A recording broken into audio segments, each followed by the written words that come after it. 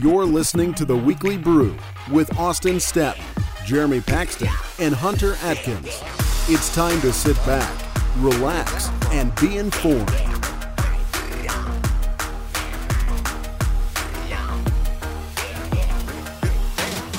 Welcome to another episode of the Weekly Brew podcast. My name is Austin Staton, joined alongside Jeremy Paxton. Jake Kaplan is going to be joining us in a few minutes to talk a little Astros baseball. We're actually going to record that interview over at Baileson Brewery, which you can find on Bissonnet near Rice University. But Jeremy, we took last week off. I see that you've come with, I don't know, a little bit of bling on your hand. It does not look like a wedding ring. We know you're engaged. Do you want to tell our listeners what that behemoth on your hand is? Really, what it says is I'm engaged to my Astros fandom for the rest of the season. For the rest of the season, not the rest of your life? Probably not. No, oh, come on, if they start man. sucking, I'm probably just going to turn Come it on, off. man. Yeah, I'm not emotionally equipped to deal with losing. You're teams. fired. You sound like Arnold. Yeah, so bad at impressions. the Astros gave out these free World Series rings at the June 20th game against the Rays. Yeah.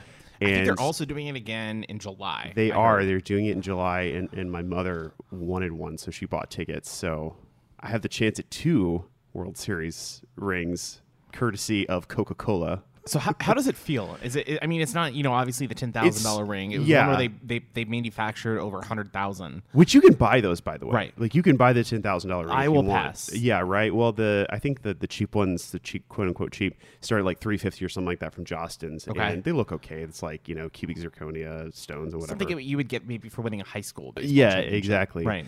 The free ones you get are sort of hit and miss. Some of them, the H is crooked. Really? On the star, yeah. Some of them are pretty bad. Like I saw a couple of them where like the H was like bent, like coming off of the ring. So it's cool for a free ring. I managed to get a pretty good one, so whatever, I'm happy. But it's free, right? You can't beat that. Well, it looks good. I will come and join. I just think it's crazy. I don't know if you were paying attention to this, but these rings were going for. They did this the first time, right? And they gave away something like 20,000 rings, and they're 10,000 rings, something like that. They ended up on eBay for like $300 a piece. I'm sure they're not that high. Yeah, but people were going nuts over these things. So the Astros, I think, were capitalized on it. Oh, yeah, totally. Because it's a great way to get fans to a game on a middle of the week, right, against a team that's not as high profile. Totally sold out. Yeah, totally sold out. How many other times in the middle of June do you sell out a game against the Tampa Bay Rays? Not often. Not often. And by the way, it's a team we just dropped 3-2, so they're not terrible, but at the same time, we'll give them credit. And I think it was their 10-game homestand. They played the Nationals, they played the Yankees, and they played the Astros. I think they went 8-2 or 9-1 during that stretch. So give the Rays a lot of credit. I'll give our batting.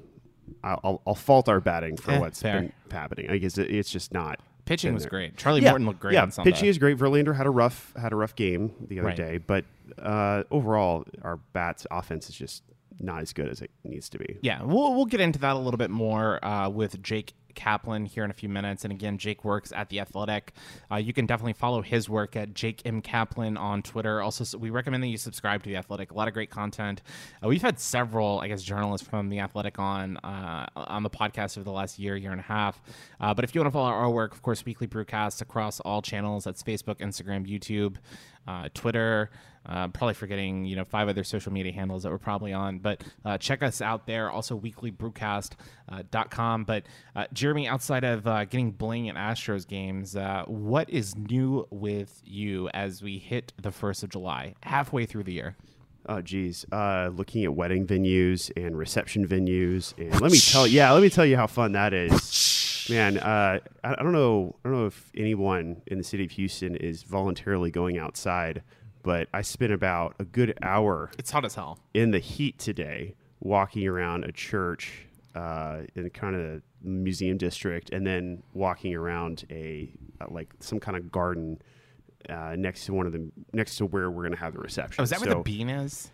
Is that where what? Is that where that beam is? That circle column or circle cloud Yes. or cloud column, whatever you Yeah, wanna call something it? like that. It looks like a gigantic. It's like a chrome plated sculpture that doesn't look like anything. It looks like a kind of a teardrop. Okay. All right. So this is by the Contemporary Art Museum, in between the MFA, basically. So it's hot, and- basically. yeah. That's It what was you're saying. blazing. It's been hot in It's Houston. terrible. Yeah. There's nothing worse than being sticky. I don't know what your opinion is on this, but there's nothing worse than being sticky. You know what I'm talking about? Like you've been outside.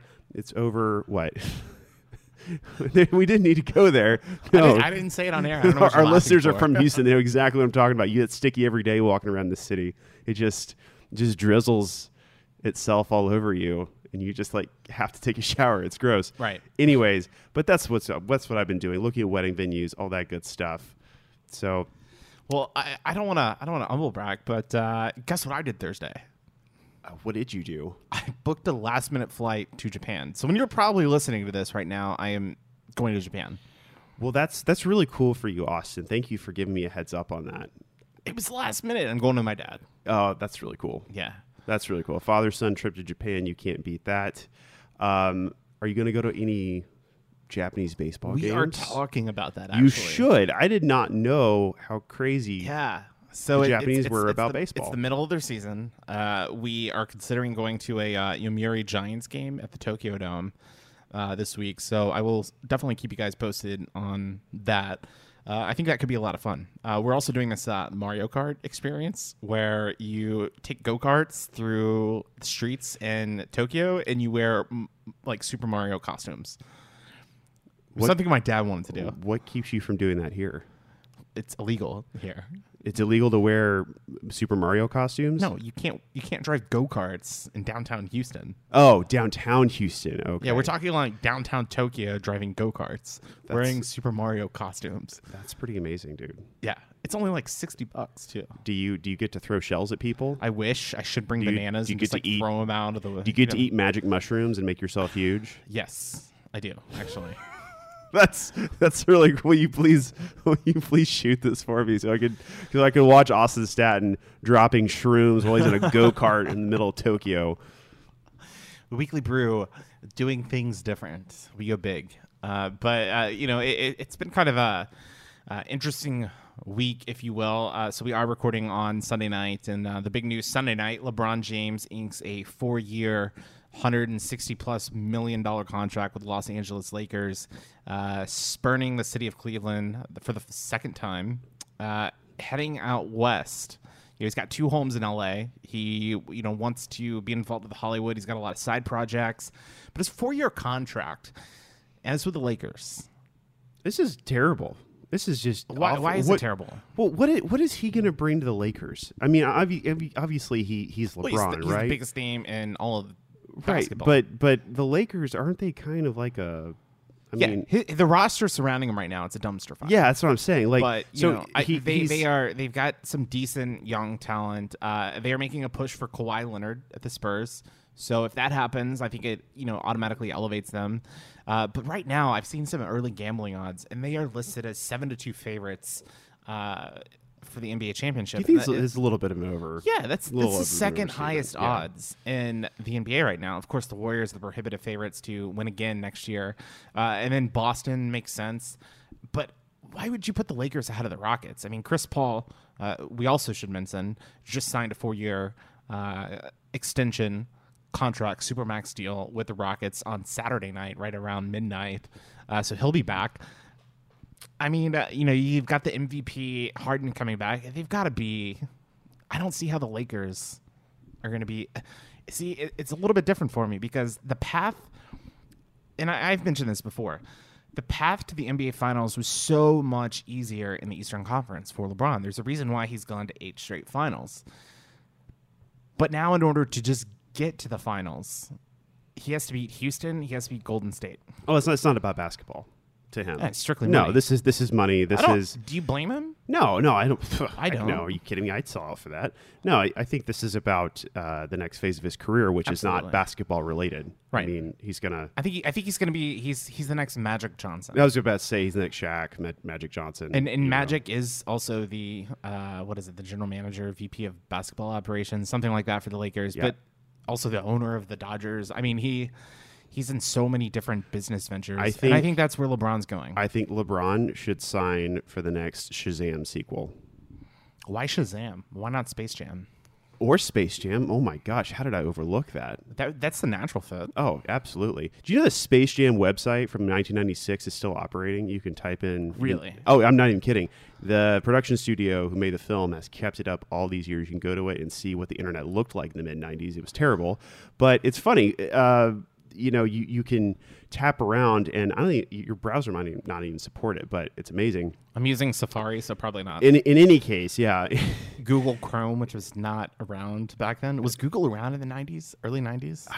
It may be late 90s. I know that like YouTube was like 2005. Like we YouTube were in was college. 05. Yeah. It's kind of, we're dating ourselves right now. To all the it's funny. All the stuff that we thought was so cool and hip back then, like Facebook, like no one young uses Facebook anymore.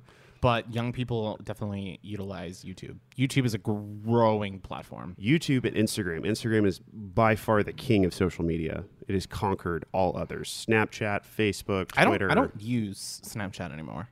I haven't used it since the update that came through. They fixed last it. year. They fixed it. I still haven't used it. Yeah. Well, they fixed it and like mission a mea culpa about the whole like chat thing. It was terrible. Rightfully so. In any case, though, some other big stories that have been coming down the pipe this week. Happened in Washington, D.C. That's right. Justice Anthony Kennedy resigns, retires, whatever you want to call it. One of the longest, I think the longest serving member of the Supreme Court, had over 30 years on the bench. He was a Reagan appointee, right? He was a Reagan appointee. It's actually kind of a funny story how he got there. But long story short, he has resigned, and Trump now has a second Supreme Court pick. And of course, Anthony Kennedy, for anyone who knows, was the assumed swing vote. Even though in 2018 he did not side with the liberal majority in any case. He sided 5-4 with the conservative majority on just about every case that came down. I think the only one that conservatives have been, everyone really, myself included, have been reeling from was the sales tax change. Right. Yeah, which is terrible. If you're an online shopper, it's bad news. But anyways, so Trump now has another Supreme Court pick, which gives him an opportunity to make a lasting, generations-long impression on the court and really solidify his legacy as, for better or for worse, depending on your point of view, a transformational president. Really, I mean, yeah, it's crazy to think that this is happening. When Justice Scalia died, I remember myself, you, and Zach, and the other guy were on the podcast, and we were discussing it, and we were wondering like how long it would take, for a replacement to be nominated. And, President Obama quickly nominated a candidate. Right. Merrick Garland. Right. Who was pretty moderate for the most part. I mean, he wasn't far left. I think he certainly left leaning. But Mitch McConnell stepped in and basically said, all right, no, we're gonna hold off until we get the election through. And I was concerned at the time because, okay, so first off, I generally vote Republican. Most of you know I did not vote for Donald Trump. I did not vote for Hillary Clinton. But from my perspective, I thought that Garland was moderate enough that the Republicans should just go ahead and confirm him, because I truly believed that there was no way that Donald Trump would win the presidency, that the Republicans would win the presidency. I thought it was a sure thing that the Democrats and Hillary Clinton were going to win. And I thought that if you table it, then Hillary is going to put in a more extreme nominee. Sure. And that was the thinking at the time among some conservative commentators. McConnell risked it. He risked it. And as a result, Trump is now appointing two justices. Right. And we got Neil Gorsuch out of that deal. And I think it's definitely going to happen. John Cornyn, the Texas senator, was on record the other day saying this is definitely going to happen before the election, probably sometime. Well, there's nothing the Democrats can do. Right. There really is nothing that they can do. And if they were majority in the Senate right now, they would have pulled the exact same move by delaying any sort of Trump pick Yeah, until. but that's the thing. Yeah, the Republicans have the supermajority right now. Right. Well, not the supermajority. Sorry, they control. They have control a majority. All chambers. It used to be that Supreme Court picks were confirmed by 2/3, right? And the Democrats changed the rules yep. to benefit them, and it's come back and bite them in the butt. And that's what happens when you change the rules, when you don't have enough votes to get to a supermajority, or 2/3. But it is really interesting. Some of the names on the short list. I'm not going to go through all of them, but basically, I'm hearing that Trump has narrowed it down to about 5, like between 5 and 9 or something like that. And of course, on that list that was made public here, couple, back when Neil Gorsuch was going through, there were 25 names. There were 25 names on there. That's right. And one of them, Don Willett. Don Willett, who you might recall, former guest of the Weekly Brew podcast, and we had him literally a week before he was nominated to be part of the Fifth Circuit. Right, the Fifth Circuit. Yeah. So at that time, he was. I think we even asked him a question. What it meant to him to be in the conversation, and I think he was very humble about it. He definitely expressed his desire to sit on the federal bench at some point, and ultimately he was nominated by President Trump just a few weeks after sitting down with you and I to discuss, his career, his Twitter account, and he is on the short list. At least he's being considered. Which is pretty cool to know that in my cell phone, I've got a potential Supreme Court justice in my cell phone. That's so cool. It's pretty cool. He's probably going to change his number now to make sure that you don't have it. I actually checked the other day just to see. Did you text him? No, I didn't text him, but it still shows up as like iMessage. So it's a little creepy that you're stalking a Fifth Circuit judge. In any case, it's this. You cannot overstate the importance. Even though it's sad that it's like this, the Supreme Court should not have this power. Most people, you should not. The way that our constitutional system was set up, you should not have to freak out about who's on the Supreme Court. But over the years, the Supreme Court has gained more power and has really shifted to making law rather than interpreting the law. But neither that we're not really in the position to discuss that at length. But this is really important, and so it's going to be fascinating to see who Trump picks. I do think it's interesting. He's looking at an Indian American judge to fill that seat. He's also looking at a senator with no prior judicial experience, although there is precedent for that. There's speculation. And he's also looking at 2 women. Yeah, there was speculation that I think before Gorsuch was nominated, that Ted Cruz could be nominated.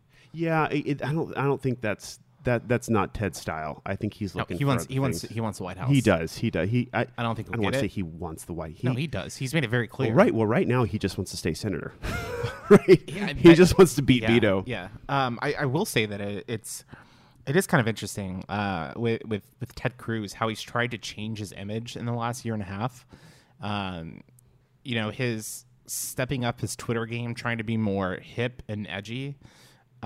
Really trying to. I think he's trying too hard. Really trying to step out of the Zodiac Killer role. What do you think? Right. I mean, I think he's trying way too hard. And then this one-on-one basketball tournament that he had a few weeks ago with Jimmy Kimmel here in Houston.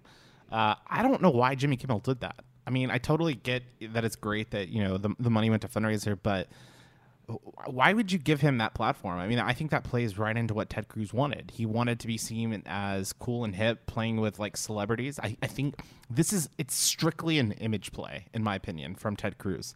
And Jimmy Kimmel fell right into the trap. I don't know if it was a trap. I mean, if Jimmy Kimmel was okay with that, I mean, he's self-admittedly a pretty like flaming liberal, right. For lack of a better term. The thing is. I think when you look at Ted Cruz, he clearly seems like he's a politician, right? I mean, that's all he's ever wanted. You don't like Ted Cruz. I don't, but that's it's okay. But that's all he's ever seemed to want is the White House politics, and that's totally fine.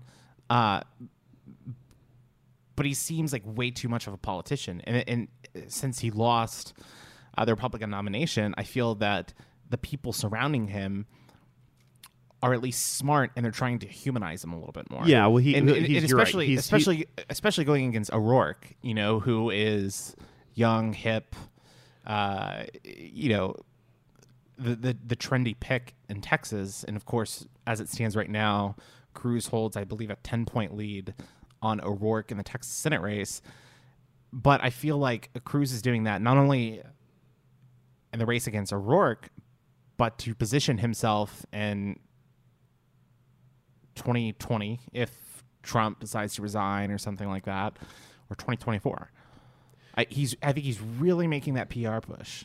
Yeah, Beto O'Rourke, kind of his candidacy, and maybe some of this isn't his fault, but he reminds me of, he's like a mixture between Kinky Friedman and Jonathan Edwards. I don't know. I think that one of the things that I really like that he's doing is he has literally visited, I believe, every single county in the state of Texas.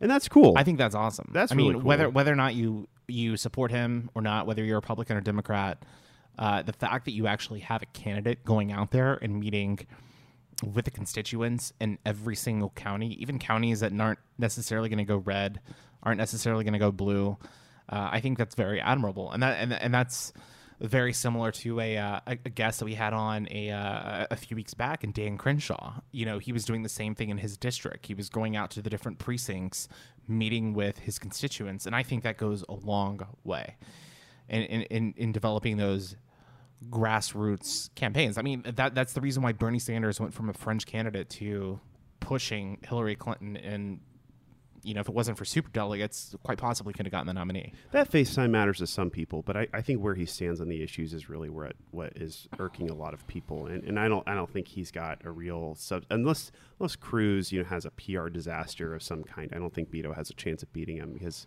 I think his stance on immigration and some other key issues, talking about tax reform, and his stance on Trump's tax cuts, I don't think that he's really going to be that popular, especially now with the economy improving, especially in Texas, and that's in part, in no small part, due to the oil prices ticking up, and now Midland and Odessa and that area really blowing up now, as I'm sure you're familiar with. Right. So I think that it's an uphill battle. The whole Turn Texas Blue thing, that blue wave, I don't see it materializing. And if you look at the generic ballot for the generic ballot, when you ask likely voters, Republicans versus Democrats in general, who do you like more? Democrats are only ahead by about 3 to 5 points. So that they did have a double-digit advantage here a couple months ago, but they've really, I think, suffered when you get goofballs like Maxine Waters getting up and encouraging people to harass Republicans. Did you see that? Administration officials in public. Did you see that latest ad that the RNC put out? Yeah, I did. I thought it was effective. So if you haven't seen the ad, it's produced by the Republican Party. They posted it on social media. I think they're digital media this past week. It basically takes all these negative comments from whether it's Democratic politicians or if it's celebrities that are liberal. Is very hostile commentary. It shows some graphic images as well. Right. It's a bunch of stuff that I don't think Republicans would get away with if they were saying it about Democrats.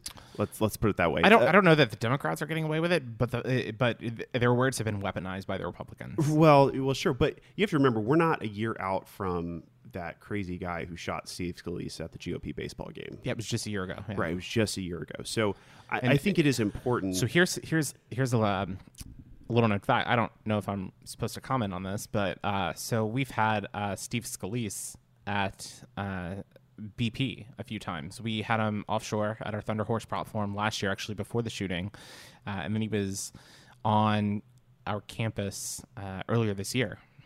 And as a leader in either the Senate or the House, you get Capitol Police protection, and because he's on the Republican leadership, he had Capitol Police with him at the the baseball practice. Mm-hmm. If he was not on leadership, and if there wasn't a leadership person there would have been no Capitol Police there, and it would have been a massacre.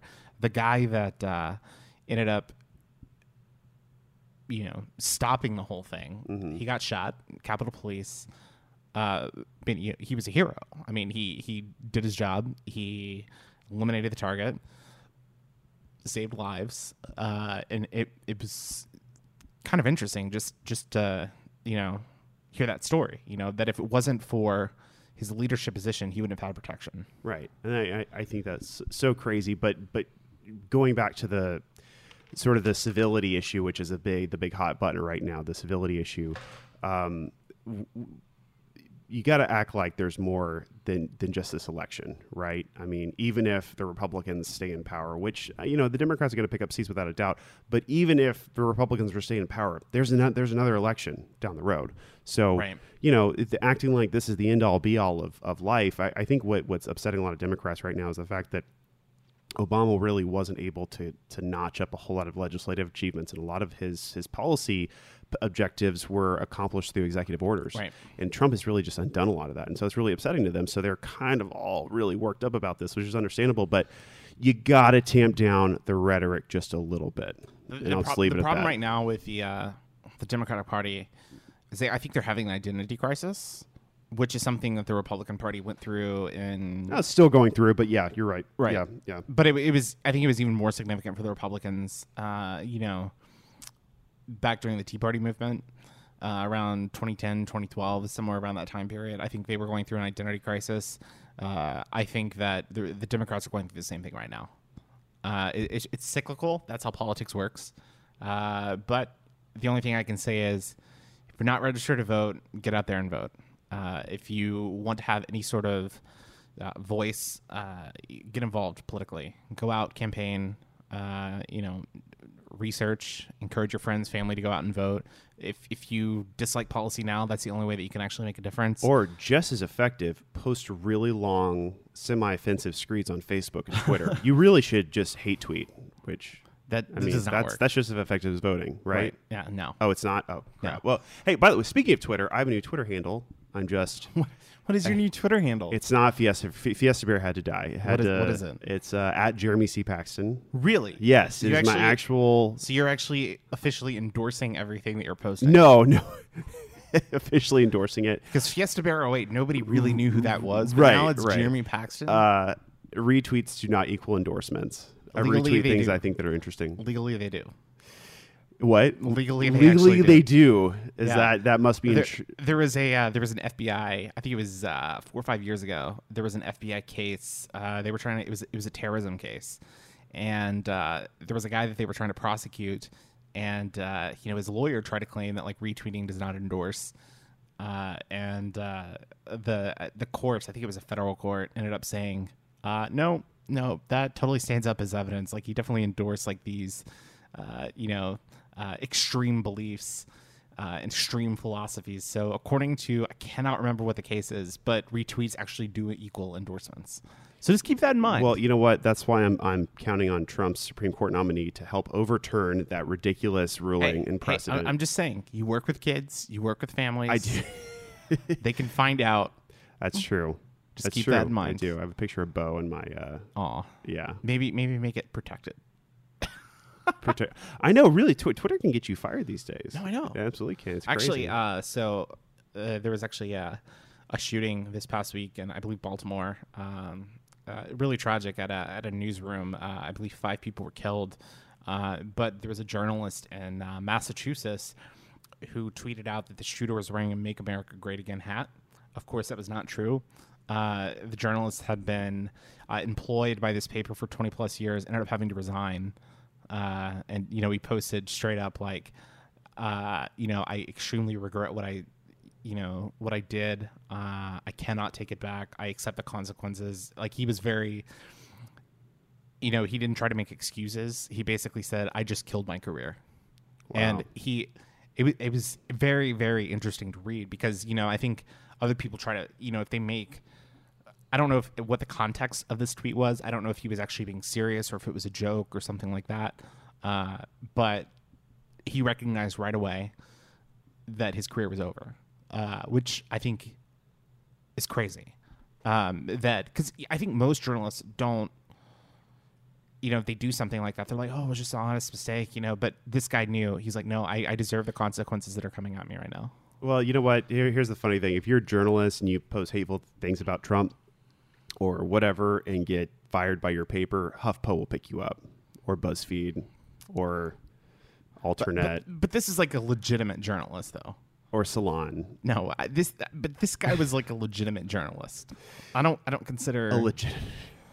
I don't consider. Careful with that, Care. They might take offense. I don't consider HuffPo salon. Well, see, this is where the those... line between activism and journalism is blurred for a lot of people Fair. in those publications. But if you want good information on sports, which we're going to pivot back to, you should not follow me on Twitter. Don't follow Jeremy on Twitter. Don't follow me. You can follow Weekly Brewcast, Facebook, Twitter, Instagram, YouTube, also weeklybrewcast.com. If you want to follow our other co-host, Hunter Atkins, at Hunter Atkins35 on Twitter. He does great work for the Houston Chronicle. And in just a few seconds, Jake Kaplan from The Athletic is going to join us. You can follow him at Jake Kaplan. We're going to talk a little Astros baseball. We're going to talk a little LeBron in LA. We'll also talk a little World Cup action and why Jake does not like the World Cup and why he does not like soccer. But without further ado, it's time to sit back, relax, and be informed. You're listening to The Weekly Brew. Joining us now on the Weekly Brew for the first time since March, April, something like that. I think it was right after baseball season had started. I'd say like the first week of April. Yeah. So we've got Jake Kaplan, The Athletic. Jake, how's it going? It's going great. Thanks for having me again. No problem. So just for those listening right now, if you hear a little external noise, whether it's a little bit of music, a little cars driving by, we are at Baileson Brewery on Bissonnet near Rice University right now, and great place to get some beers. They have food trucks on weekends. Highly recommend you check it out. So if you hear any background noise, that's what that's from. I'm drinking a beer. Jake, you're drinking water. What's going on with that?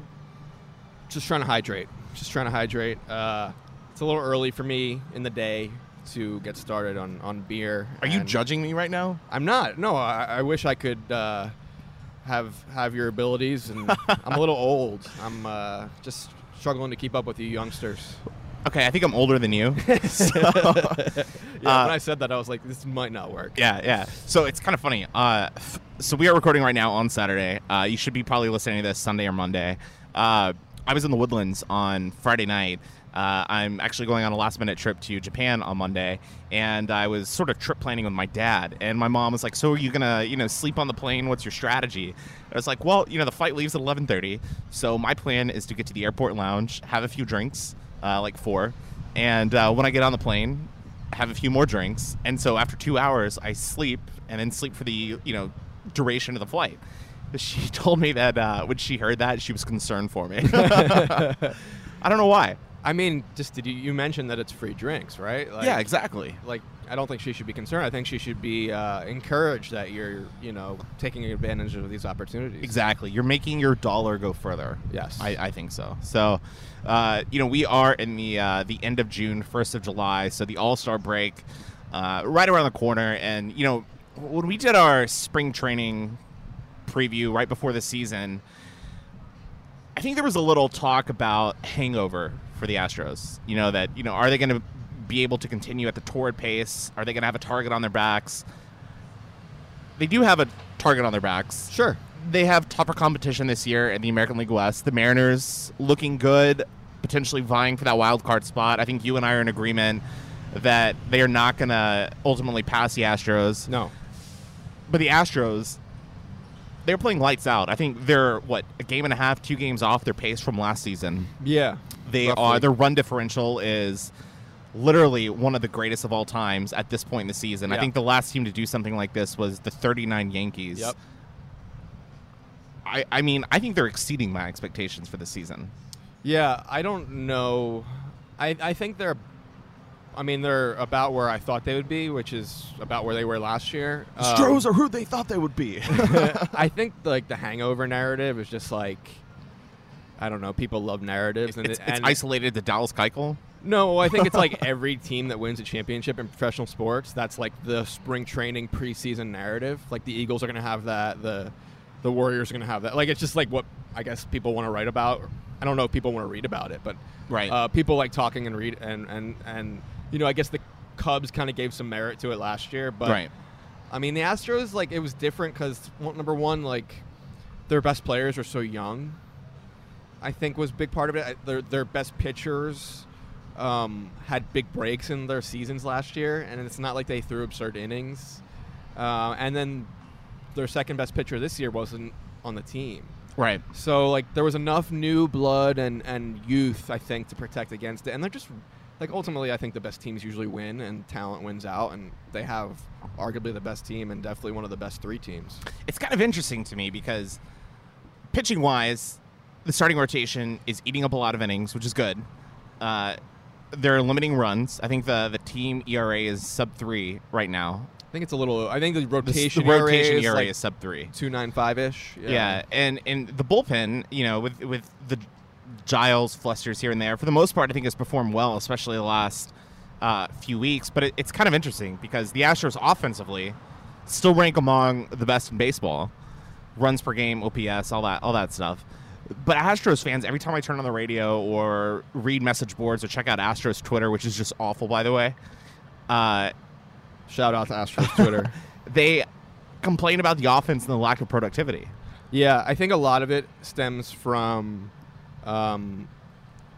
the struggles at home, which are hard to ignore. Right. I think they're real. The numbers suggest they're real. And I think part of it is Astros fans are spoiled now. I think after last year and going through that amazing run, getting the team's first championship, I think the expectations are super high. And anytime a pitcher they don't know much about, like Wilmer Font or Andrew Heaney or like some of these lesser-known guys that aren't Clayton Kershaw, shuts down the Astros offense, they get frustrated, which is understandable. But when you look at the cumulative numbers and the numbers I like to go off of, like OPS plus or WRC plus, the Astros have the best offense in baseball again. It has kind of been sporadic. Like they started off slow. It's a lot on the road. It's a lot against bad teams, but it's also some against good teams. And I think, you play who you play, and their soft schedule. I mean, their schedule's soft right now, no doubt. But and I think they're taking advantage of it. For the most part. I mean, you could also not take advantage of it, and they are definitely taking advantage of it. I think there is a part of this season that just feels like marking time until October, right? Because everyone knows the Astros are going to win the division. They're going to play the Indians, the Red Sox, or the Yankees. And it's all about matching up with those teams. And that's kind of interesting because you wrote in the Athletic, I think it was this week, talking about the bullpen. And I think that's the question mark for the Astros is, do they find like a shutdown reliever at the trade deadline to come in? So you sort of wrote down, why the Astros have flexibility right now. They don't have flexibility. Well, right. But they need a guy like Peacock or McHugh to potentially be that. We have an airplane flying over us right now, but they need a guy like Peacock or McHugh to go into the rotation if needed. But names that we've seen throwing out there are Hand. We've seen Zach Britton, who's coming back from an Achilles injury. But something that you mentioned in your story was the Astros aren't just going to find a relief pitcher that can help them win games. They're going to help them. They need to find a relief pitcher to help them match up against Yankees, Red Sox, Indians. Yeah. And that's how they treated last year too. They thought Francisco Liriano could help them get some of the lefties out on the Red Sox, right? And he didn't really. But I mean they're looking at it like, all right, after the starter comes out, which in the playoffs might be a little earlier, who's going to get Aaron Judge out in the 5th or in the 7th and the 9th, in the 6th and the 8th? So, maybe they like Brad Peacock in the Aaron Judge matchup because of his slider, but he's only going to face him the one time. Who faces him the other time? And the Yankees are really right-handed. The Indians have a lot of switch hitters, and the Red Sox are kind of balanced. So, if you're thinking you're going to play the Yankees, if that's your main focus, you don't necessarily need a left-handed reliever. I mean, Greg Bird's lefty, but he hasn't had a great year. You need guys who can get out. Gleyber Torres, Giancarlo Stanton, Aaron Judge, Andujar. So it's interesting. I mean, what they exactly need at this point, I'm not, it's tough to highlight which players fit the criteria they're looking for. And I'm not sold they're definitely going to make a move. Do they need to make a move? Because, all right, the way that I look at it, and I was having this conversation with my roommate, Alvin, the other day. Shout out to Alvin. AlvinTranphotography.com. Go check him out. He takes pictures of models. I don't know. But go check him out. If you need help with your dating profile, I'm going to be calling Alvin. He'll help you with photos. But we were talking about the Astros and whether or not they make a trade. And, Britton's a guy who struggled Hand, as you mentioned, has struggled this year. Those are the names that every Astros fan that doesn't really follow the game know and they want to see. But the Astros rotation right now, you're not going to carry a 5-man rotation into the postseason. Right. And Keuchel has had his struggles. McCullers, we saw what he could do last year in a relief appearance as a closer, something like that. I think his stuff plays up out of the bullpen.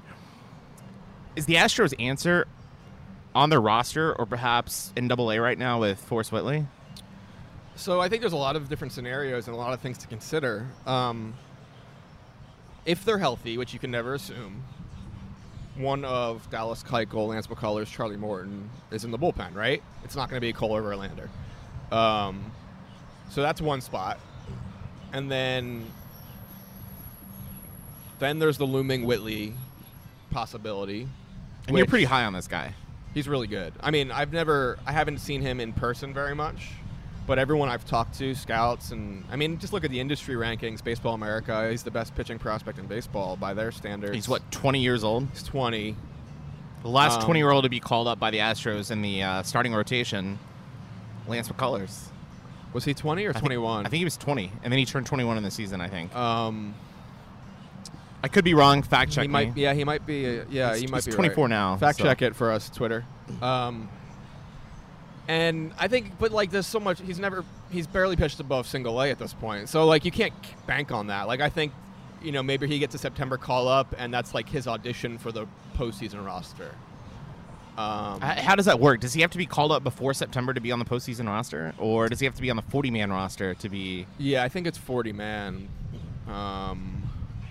Or no, he just has to be in the organization. So, like, honestly, like, the Royals had a player make his major league debut in the World Series in 2015. Okay. The Mondesi kid. So you just have to be in the organization before August 31st. Okay. So, yeah, I could see them doing, like, a September call-up, maybe earlier, out of the bullpen, audition for a bullpen spot. But, like, you can't count on that from a 20-year-old. So, like, I do think the Astros, if they find someone who they think is a definitive upgrade, they should make a move, because you saw what happened in their matchups against the Indians and the Yankees and the Red Sox. Giles didn't get the job done. Their other guys, Davinsky gave up a game. Like, you don't want to repeat it last year. Right. But the question is, like, who is that guy? Zach Britton, I think fans fall in love with names. Like, Zach Britton has not been good since he came back. And, right now he's not a definitive upgrade. Brad Hand probably would be, but there's a reason he hasn't been traded. The Padres' asking price is really high. And that was the case last year. Right. I mean, he was a rental last year, and they didn't trade him, and they weren't winning. So, like, what does that tell you? The Jury's Familia, maybe. Is he an upgrade? Maybe. Like, the Rafael Iglesias guy on the Reds is really, really good, but he's under control forever and going to cost a ton. I don't know. Like, I wouldn't be surprised if they didn't make a move, especially if they maintain their health leading from now till the deadline. But they really need to consider it, given the performances their bullpen had against the teams that they need to beat. Last year the bullpen started off the season strong, and that's because they weren't getting many innings, right? It's because Chris Davinsky was otherworldly, right, too. But then as the season went on, injuries started biting the Astros. The bullpen was worked. Like, they were taxed middle of the year, end of the year. This year it's kind of the opposite. The starting rotation is going deeper into games. Astros bullpen has the second fewest innings pitched outside of the Indians, I think it is. And I don't know, does that sort of play a role in it? Because in theory, Devo's going to be fresher in October. Peacock's going to be fresher in October. McHugh, who has been phenomenal this season, is going to be fresher in October. Yeah. No, I think it plays a part to an extent with individual guys. Like, I think you can expect a better version of Chris Davinsky this October than last October.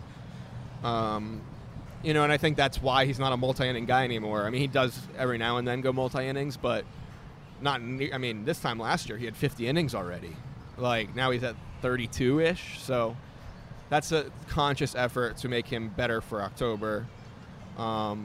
So I think with certain guys that's the case. Maybe Giles too.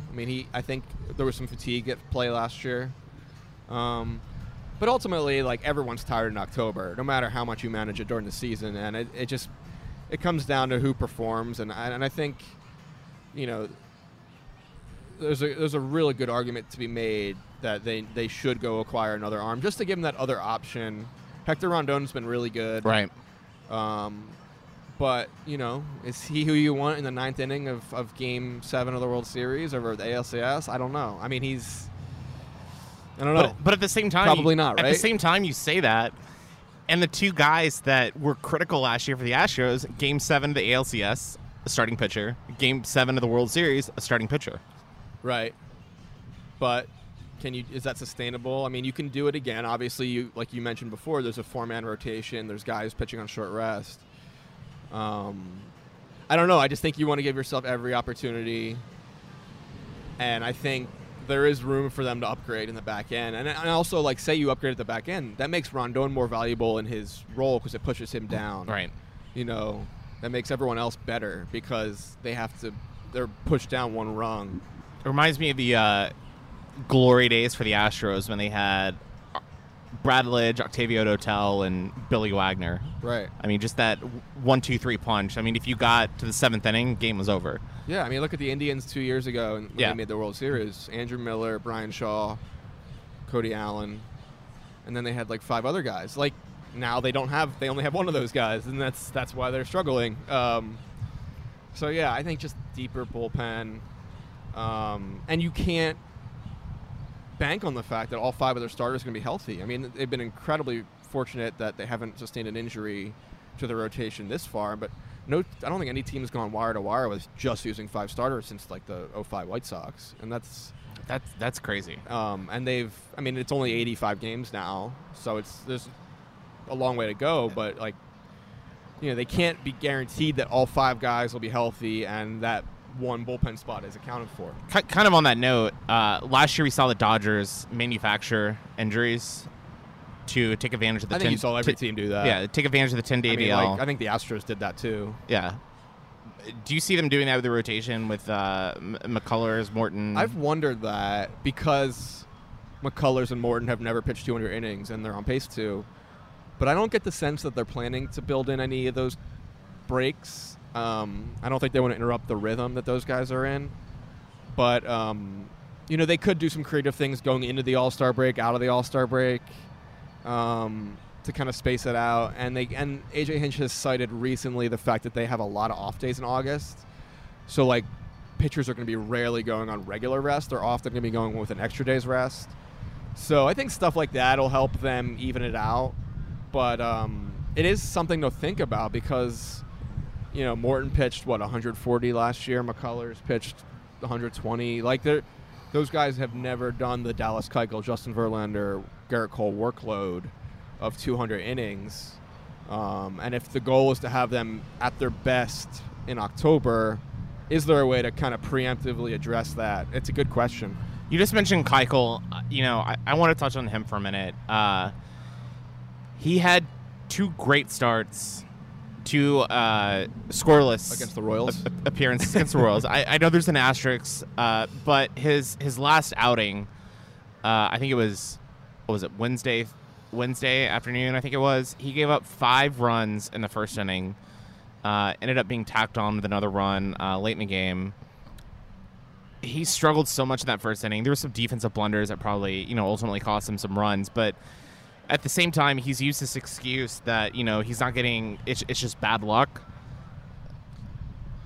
Is it bad luck, or is he just, his game not on the same level as it was the last few years, or is it people are starting to figure him out as he faces the division more and more? I think his command, which he's so reliant on, and so, I mean, that's his game, right, is pinpoint command of that late-moving 2-seam fastball, has regressed this season. And I think that's why earlier in the year especially, you saw him throwing fewer sinkers and more cutters and more 4-seam fastballs and more just kind of kitchen sinking guys. I think that to me suggests that he knows his command has regressed a little bit. He bulked up during the offseason. Does that have anything to do with it? No, I think that can only help. For workload purposes. I think it's just one of those things. I'm not saying he can't get it back, and I think we've seen it at points. You've seen flashes of it. Yeah, I thought it was great because that game on Wednesday where he gave up 5 runs to the first, he came back out and threw a clean second inning. Yeah, I think you see the vintage Dallas Keuchel at times. He had some 7 shutout starts earlier in the year. It just hasn't been as consistent. And I think the sinker command was a big reason why I think that's improved recently. And then I think another big factor has been his slider. He has not gotten the same rate of swings and misses on his slider. And the more balls are put in play, the more chance for hits. So that's where the bad luck, whatever, comes in. His slider has improved recently. It's looked a lot better, and I think that's encouraging. I think he's going to finish stronger. I think there's a lot of room for growth in the second half with him. I'm not I know the Astros fans are ready to DFA and trade, which is ridiculous. I think he's going to finish the season with a good ERA and set himself up pretty well for free agency. His ERA is sub 4 right now, so it's I think it went back over 4 after this last start. It's hovering around. Yeah, I think it's not brutal. It's not like Mike Fiers. It's not below average. Yeah. If it is, it's slightly below average. It's just different from what we're familiar with. He's making $13 million this year. He should be better than that. Right. But I think he'll finish strong. I think he will end up finishing strong enough to where it's he's in their playoff rotation. There's no question. He's going to get paid. I think he's going to be fine in that respect. But he definitely has not been as good as normal this season. You can't chalk it all up to just bad luck. So we just talked about Keuchel struggles this year. It is a contract year for him, as you mentioned. And I've asked this a few times, and I'm not sure that I've asked you this question, but Charlie Morton is having an all-star caliber season.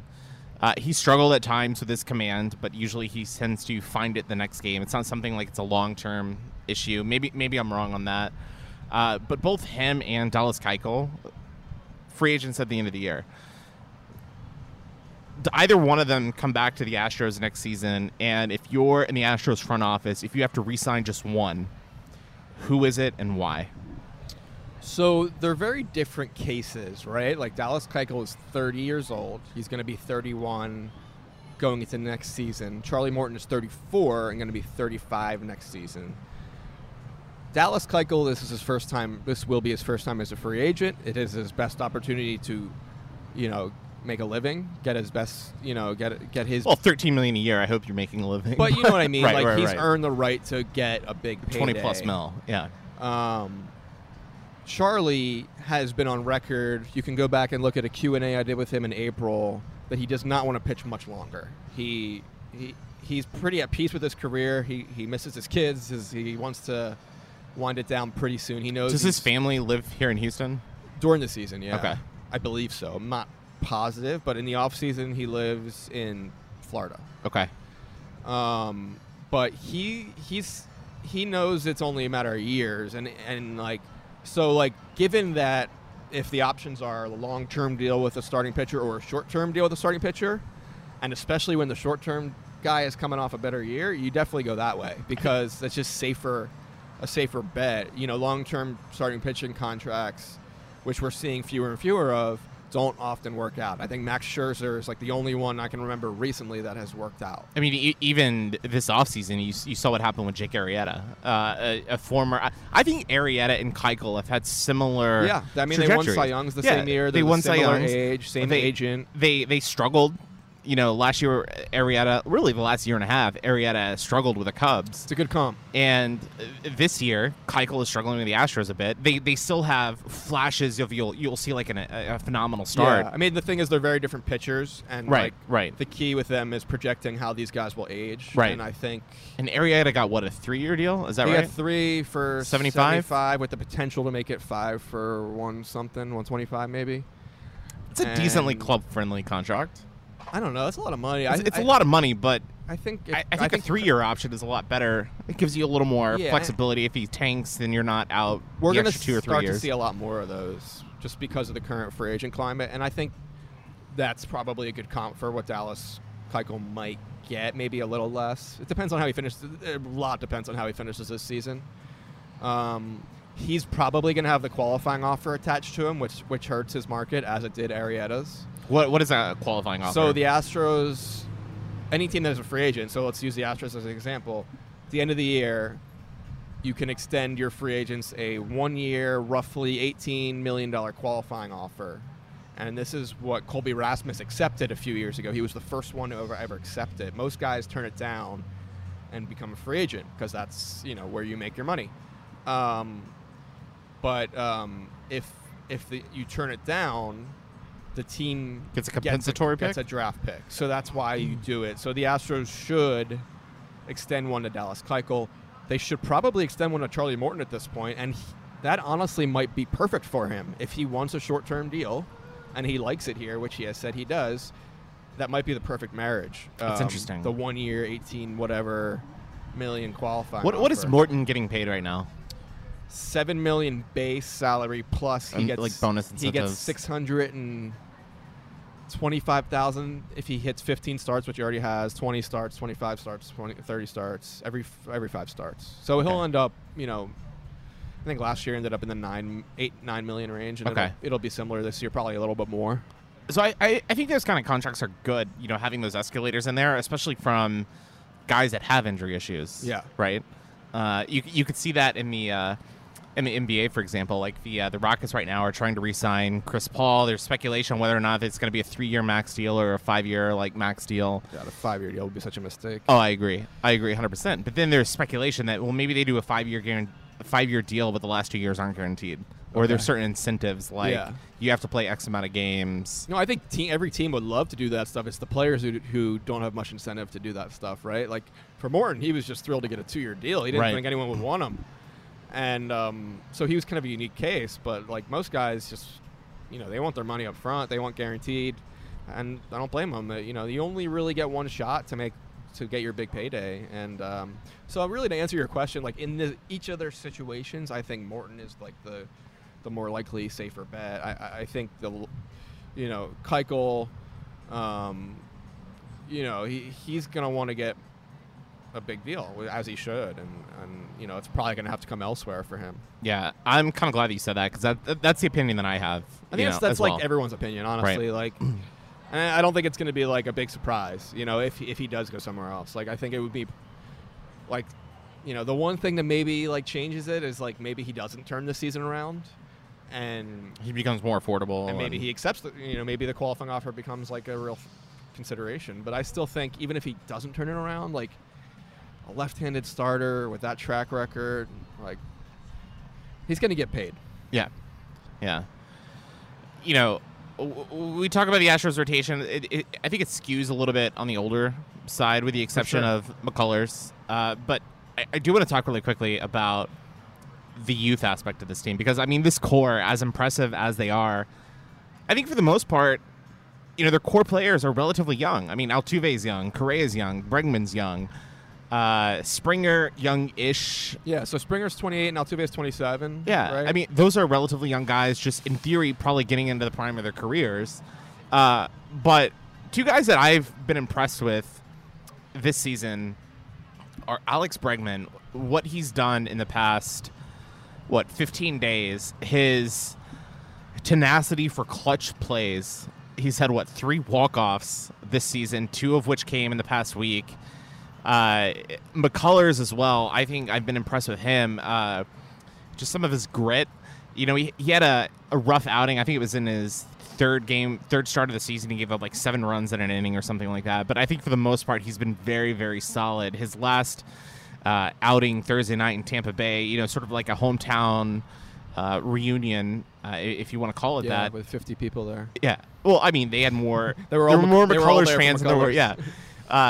I thought he looked very, very solid, throwing 6-7 shutout innings. Yeah. And he's a guy that, if his curveball hasn't been on this year, he's been able to find a way to still be effective. Yeah, it's been a weird season for him, to be honest, because that curveball, that good version of his curveball, which is arguably the best curveball in baseball when it's normal, has eluded him for a lot of the year, and somehow he's still found a way because of this changeup that's been his best pitch this year. That's been a huge development, and so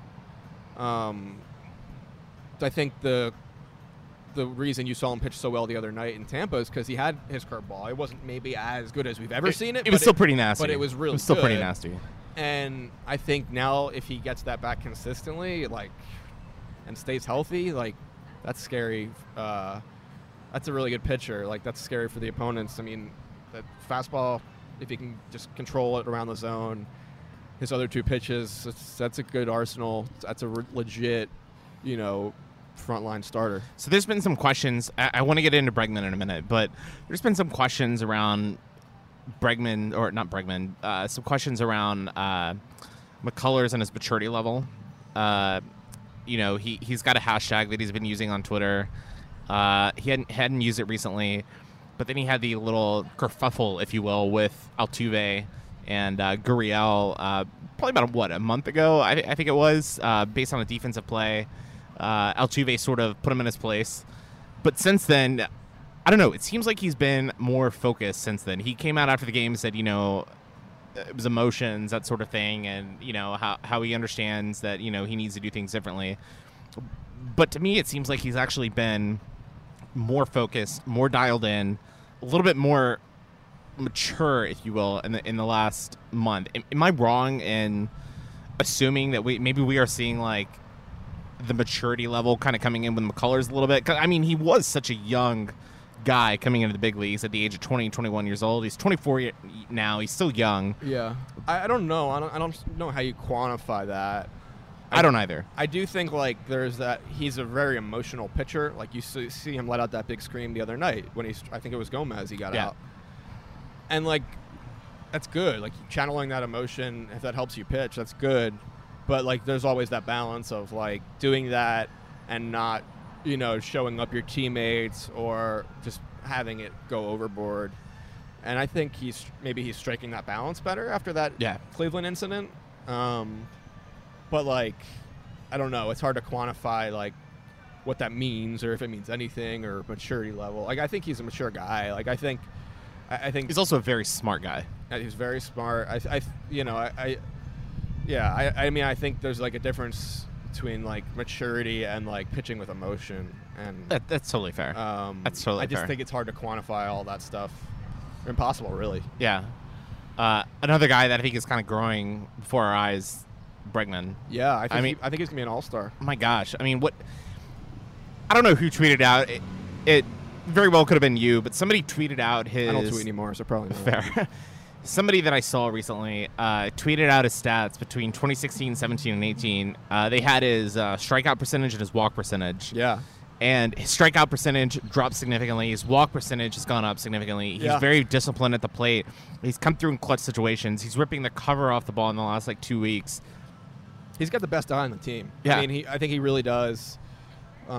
Maybe not as good as Altuve, you could argue, but I think this year it's been the best. His discipline is just, it really blows my mind, especially for such a guy that was in college, playing college baseball at LSU in the College World Series 3 years ago. I asked him about it recently because he's had more walks than strikeouts almost the entire season as he does as we tape this. And he said he attributed it to just getting more accustomed to the major leagues and maturing as a player at the major league level. He said, and I fact-checked him, he was right. He had more walks than strikeouts pretty much at every level until the majors, including in college. All 3 years in college he did. In the minors he did. Maybe there was one level he didn't, or it was close, but it's a very small sample. So he's always been that guy, and I think he's just now in his second full season, just maturing as a player and really harnessing it in a way that's an all-star caliber play. And there's a stat on Fangraphs, and the Astros have their own version of it internally that Bregman looks or gets told about sometimes. That's swing decisions, and it rates how well you swing at good pitches versus bad pitches. And Bregman's top 10 in that category, at times top 5, top 3. And Major League Baseball? Yeah, up there with Joey Votto and some of the guys who are known for that. That's pretty good company. Yeah, he's really good. And how good can he be? I think he can be one of the best third basemen in baseball, which isn't saying as much as it used to say because third base is not as stacked as it used to be, although it's pretty stacked. Right. Manny Machado. Well, he's a shortstop now. Fair. Should be a third. arguably should be a third baseman. But Nolan Arenado, Matt Chapman, Chris Bryant, Josh Donaldson's kind of, probably past his prime at this point. But there's still a lot of good players third baseman out there. I think he can be up there. I think he can be one of the most productive hitters consistently. I think he's going to be an all-star at age 23. That's pretty rare company. So, yeah, he can be really good. I mean, he already is really good. Yeah, he's so much fun to watch. That game that we alluded to a few minutes ago where Keuchel gave up 5 runs in the first inning, Astros never led in that game until he came up to bat in the bottom of the ninth, hit that walk-off, and it was just a elevated pitch. He put it deep into left field over the Crawford boxes, and, right when he connected, he knew. He sort of had this, swag, just Oh, yeah, he crushed it, yeah. Pimping the home run a little bit, dropping he the pimps bat. his walks. I don't blame him for it. I mean, especially when you do something like that, like in walk-off fashion. Yeah, he's a very confident player. That's something I, noticed the first time I met him in 2016 when he was in the minors. He's not short on confidence, that's for sure. Yeah, I think that's good to have confidence, and if you can back it up like Bregman. That's a key to life, isn't right. it? Yeah, absolutely. Absolutely. Speaking of, confidence, life, that sort of thing, want to cover the Astros. Just one last thing. And then we can go on to the fun stuff. The fun stuff, yeah. So we're having this conversation right before October. Where are the Astros, not necessarily win-loss wise, where do they sit in the seeding? The seeding with the Red Sox, Yankees, Astros. I think all 3 teams are going to be there until the end of September. Yeah. Do they have any significant changes in their roster makeup, whether it's via trade or whether it's bringing up a guy like Kyle Tucker, Forrest Whitley? Where do you foresee, when we're having this conversation at the end of September, getting ready for the playoffs? I don't think they're going to have any significant additions that are drastically going to alter their win-loss record. I think any additions they make via call-up or trade is more geared toward improving their odds in the playoffs. I think they're going to be the number 1 or the number 2 seed in the AL. I think the Yankees might be better than them, but they might not be. So I think it'll be those 2 teams, the Yankees and the Astros. I think the Yankees are likely to probably I think the Yankees are more likely to make a move that will impact their win and loss record. Right. They have so many prospects to trade from. So I think it's going to be Yankees, Astros 1-2. You pick the order. I don't know if it's even going to matter. It's all about who you play in the first round. I think it'll be those 2 teams, 1-2, Indians 3. And then the wild card will be the Red Sox and the Mariners. It's kind of set. It's crazy the that only it's real uncertainty is the Red Sox-Yankees aspect. It's June, of it. July, and that's essentially already established. Yeah. So, Red Sox, Mariners, Yankees, Mariners, whoever wins that. So I guess if the Astros were the 2, they would play the Indians. It's like, kind of, let's just fast forward to October. Yeah. I would like it. I wish there was more regular season intrigue. I would also like it because it's about 90 degrees outside. We are recording at 1 o'clock on a Saturday. Luckily, we do have some cloud cover because otherwise it would be 100 and we would be sweating balls right now. Yeah. So I guess we do have some. Oh, we're not sweating? Oh, okay. Yeah. I mean, we've got giant fans right in front of us. True. All right. So the big event going on right now in the world. Free agency. Oh, sorry. No, the big event going on in the world right now is, of course, Justice Kennedy retiring. I'm joking. We don't want to get into politics, not with Jake, but we'll save that for Jeremy and his rants. But big event going on in the world right now is the World Cup, obviously. Currently, right now, as we are recording, Portugal and Uruguay are playing. When's the U.S. play?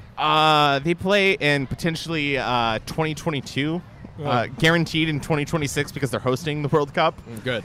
But, speaking of, international competition, Team USA basketball lost to Mexico the other night. Did you hear about that? No, I didn't know that there was Jeff Van Gundy, friend of the podcast. We've had him on a few times. He's coaching Team USA. And granted, Who's playing? It's like college guys. College guys, a few, fringe NBA, G League players. It's like the college guys who didn't get drafted? Yeah. Or aren't one-and-dones? And, John Stockton's kid, who is on a roster, but not really seeing minutes. So who cares? But they lost to Mexico. Yeah, but whatever. All right, so I can't get it working. World Cup. U.S. Again, not who in it. cares? Just kidding, guys. Whoever cares. So I'm kind of curious about that because I don't blame anyone for caring. I just don't care. Well, I do want to talk about that because generally, I don't watch soccer. The only time that I ever watch soccer, if it's like a U.S. national team playing against a major team, Sure, or if it's the World Cup or the Euro Cup, because I think it's fun to have like international competition like that. I just see the passion, the pageantry of the fans. I think sometimes the games are extremely boring, especially when you have 0-0, 1-1. I don't like running around for 90 minutes, and I don't understand how it's the most popular sport in the world. That to me, that just baffles me.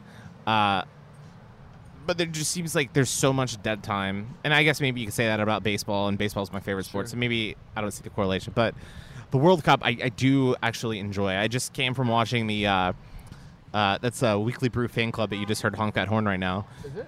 I think so. I think she's honking at the guy who won't move. Okay. She doesn't like the World Cup either. Yeah. I watched Messi take on France, and France looked good. It was an exciting game. It was 4-3, 7 goals scored. But for the most part, we are in the knockout rounds. I don't know. I mean, I enjoy it. I love that competition. You, on the other hand, I have so not much. watched a single minute outside of when it's on in the Astros clubhouse. And Really? I'm standing there waiting to talk to a player. No, I just don't have any interest. I think it's great that people love it and get into it and watch it in the morning or whenever it's on.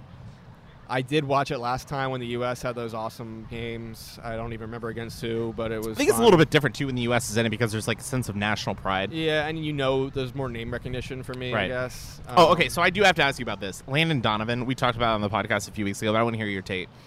Landon Donovan, arguably one of the most recognizable names for U.S. soccer. U.S. does not make the World Cup. He has a sponsorship agreement with Wells Fargo, and now he's endorsing Mexico, the U.S.'s biggest rival in soccer in the CONCACAF region. How do you feel about that? See, I didn't even know that they were our biggest rival. He has an ad going on. That tells you all you need to know. He has an ad going on national TV saying, "Oh, I'm cheering for Mexico. Vamos Mexico," and he's arguably the biggest name in U.S. soccer. He's taking a lot of backlash. I'm cool with that. I love you Mexico. Are? Yeah. Okay, but to me, I equate it to like Andrew Benintendi or something. Oh, okay, that's a bad example. Derek Jeter, for example. The Yankees don't make the playoffs, and he runs a national ad campaign. Hey, let's cheer for Boston. Yeah. I don't know. It's not like, I don't know. I think you're asking the wrong guy. Fair. But I love Mexico. Fair. Who else? Great. I love the beaches. Who else am I rooting for? I don't know. Let's see. Brazil's in it. Germany, not in it. France. Russia. I can't. I guess we can't root for Russia now, but like, yeah. I do have Russian descent. Collusion. So. I have German descent. We come from very questionable lineages. Yes. I couldn't even tell you the 16 teams. England. So I just don't. I think it's awesome that people love it. I just don't get into it. Yeah. Just not so my thing. We all have our things, right? Yeah, World Cup is coming here in 2026 at the U.S. To Houston? Potentially Houston. Shit, I better move before then. It's going to be a mess. It would be. So it wouldn't be like all the games. It would be like a few, probably preliminary rounds. Would you go see a game? For free, yeah. Yeah. Would you cover it for The Athletic? Yeah, that would be fun. So that would be fun. Like, that would be fun to cover. I covered a friendly at Dodger Stadium between Juventus and the U.S. team. This is like 2013. Where is Juventus? What country? I don't remember. But that shows you our soccer knowledge. But it was really right fun. What's his name was the coach? Bruce Arena. Okay. All right. And like there were players who I knew who they were. And that was at Dodger Stadium, so it was like really cool. It's kind of cool. Cool atmosphere. And I've covered a little soccer. It's just not my favorite sport. No, totally fair. Totally fair. I see it. It's the world sport. It's not our sport. Not our sport at all. But, all right. So let's get into some different things real quick. But let me say this before I go. Yes. The Athletic has great soccer coverage, and you should subscribe to read it. So one of the guys that actually works for The Athletic that covers soccer, he went to Baylor with me. Oh, you should have him on the podcast. Will Parchman. You should put him on the pod. He was a sports writer at the Baylor Lariat when I was there. Wow. And I followed him on Twitter here and there, and when I saw that he got hired by The Athletic, I was like, I know a guy. And then you subscribe. You got a second subscription immediately. No, I subscribed before. Everyone should subscribe. I subscribed to The Athletic before you subscribed. I subscribed in September Of last year? Yeah, when Ken Rosenthal announced he was going there. Around the same time they launched the Philadelphia branch, because I'm from Philadelphia. So I subscribed when Stuart Mandel went there for college football. So yeah, you were before me. That was about August, September, somewhere in that time frame. It's awesome. And I think I mentioned this to you last time we podcasted, but we had Stuart Mandel on. He was going to do our college football preview. I had recorded the interview. We recorded the interview on like a Tuesday or Wednesday, late August, and then at the end of the week, Harvey happens. And so... you did tell me this. So he was our feature, previewing college football right before the season. It made sense in our mind, like new venture, The Athletic. People don't know. Everyone knows Mandel. And then Harvey happened. So we had a kind of changed direction. It didn't get as many listens as I would have liked as a result. Probably rightly so, because people were underwater, including my parents. So, totally understand. We'll try to get him back this year. You should get everyone from The Athletic on there. It's so many good people. And I'm not just saying that because I work there. Like, I wake up as a fan, reader of sports, and I'm amazed at what you can read every morning. It's kind of funny. I think we've had, if you count everyone who's currently on staff at The Athletic, I think we've had probably 6 or 7 guests on the show. And I think 4 or 5 of them were not at The Athletic when we interviewed them. And so there was a joke. I think I was talking with Ben DeBose about this. But the joke is, if you come on the Weekly Brew podcast and you're a sports writer not affiliated with The Athletic, you will eventually work for The Athletic. Okay. So, I don't know. That was the case in my example, yeah, right? we are good grooming grounds, right? Right? Exactly. So, but, all right. So I guess the biggest sports news outside of World Cup, outside of baseball right now, is NBA free agency, which is sort of like a second season. It's the best. Yeah. I love NBA free agency. And I'm sorry about your Sixers not winning not representing the Eastern Conference. It's okay. Not winning a game against LeBron. Well, did they win one? Or they didn't play LeBron. They played the Celtics. They went to Oh, that's 5. right. They that's lost right. in 5. But it felt like a closer series than 5 games. That's right. Well, they had a few games they could have won. I think they would have beat the Cavs. Yeah. No, but anyways, their youth show down the stretch. As I recall, last time we made a bet, and you lost the bet. What was the bet? The bet was that the Rockets would go further in the playoffs than the Sixers. Oh, that's right. And if the Rockets went further, then you had to buy drinks. If the Sixers went further, I had to buy drinks. And if they tied, Hunter had to buy drinks. Which, by the way, I witnessed Hunter drinking a beer for the first time. I don't know that I've ever seen him drink alcohol. About 10 days ago, and I was astonished because I've never seen it. I haven't even seen him drink a margarita. He gets a Coke usually. Yeah. But he was drinking. It's real. Interesting. But yeah, NBA free agency is awesome. By the time this airs, 20 guys might have signed. For full transparency, we are recording this Saturday afternoon. Someone could have signed in the last 20 minutes that we missed. I haven't gotten a few text messages, so I don't know. June 30th is when we were recording this. So on Friday, LeBron officially opted out of his contract his option. He didn't opt in, whatever it was. He didn't opt into his one-on-one deal with the Cavs, so he is a So that rules out the agent. Rockets. Rules out the Rockets. Sorry. All sources indicate that he's likely heading to LA. Potential You have sources? No. So, Woj is my source. I follow him on Twitter. I had to unfollow him for the draft. I do have some sources. I was like, I don't want to know who's getting picked. Yeah. I love the draft too much. Yeah. LA would be really fun. And selfishly, as a you want him in Philly? Sixers fan. Well, he's not going to Philly, right? Why would he go to the West? Because the path to the NBA Finals. So he wants to build his legacy, right? He wants to be, get 4, 5, 6, 7 titles. The path in the West is so much more difficult because you've got the Warriors who are just reloading. How many more years do the Warriors have? 2? 2? That's not that many years. But then you have the Rockets who should be good again this year. I think the Rockets are pretty short-term, too. I agree, but LeBron, is he going to wait 2 years to get to the semifinals? If you have LeBron James and a healthy Kawhi Leonard on the same team, you're better than everyone else. That's insanely. That's where I think there's a better chance the Sixers but why would the Spurs get Kawhi than LeBron. I was going to say, why would the Spurs trade him to the West? Because they have Brandon Ingram on the Lakers. And I think he's better than Dario Saric or whatever Fultz or whatever you're going to get from the Sixers. So, like, selfishly, I want Kawhi to go to the Sixers because it'd be really fun. But, like, LeBron and Kawhi on the Lakers would be really cool, I think. And I'm obviously have no, like, I don't care about the Rockets. So, like, Rockets fans are going to disagree with that statement. But, like, I don't know. I think it'd be good to see those two guys. The league's better when the Lakers are good, too.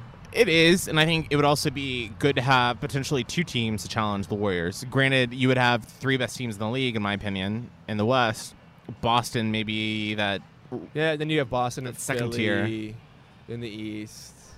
But honestly, though, if you think about it, maybe the path is easy. So if LeBron goes to the West, you're going to have those teams beating each other up during the postseason.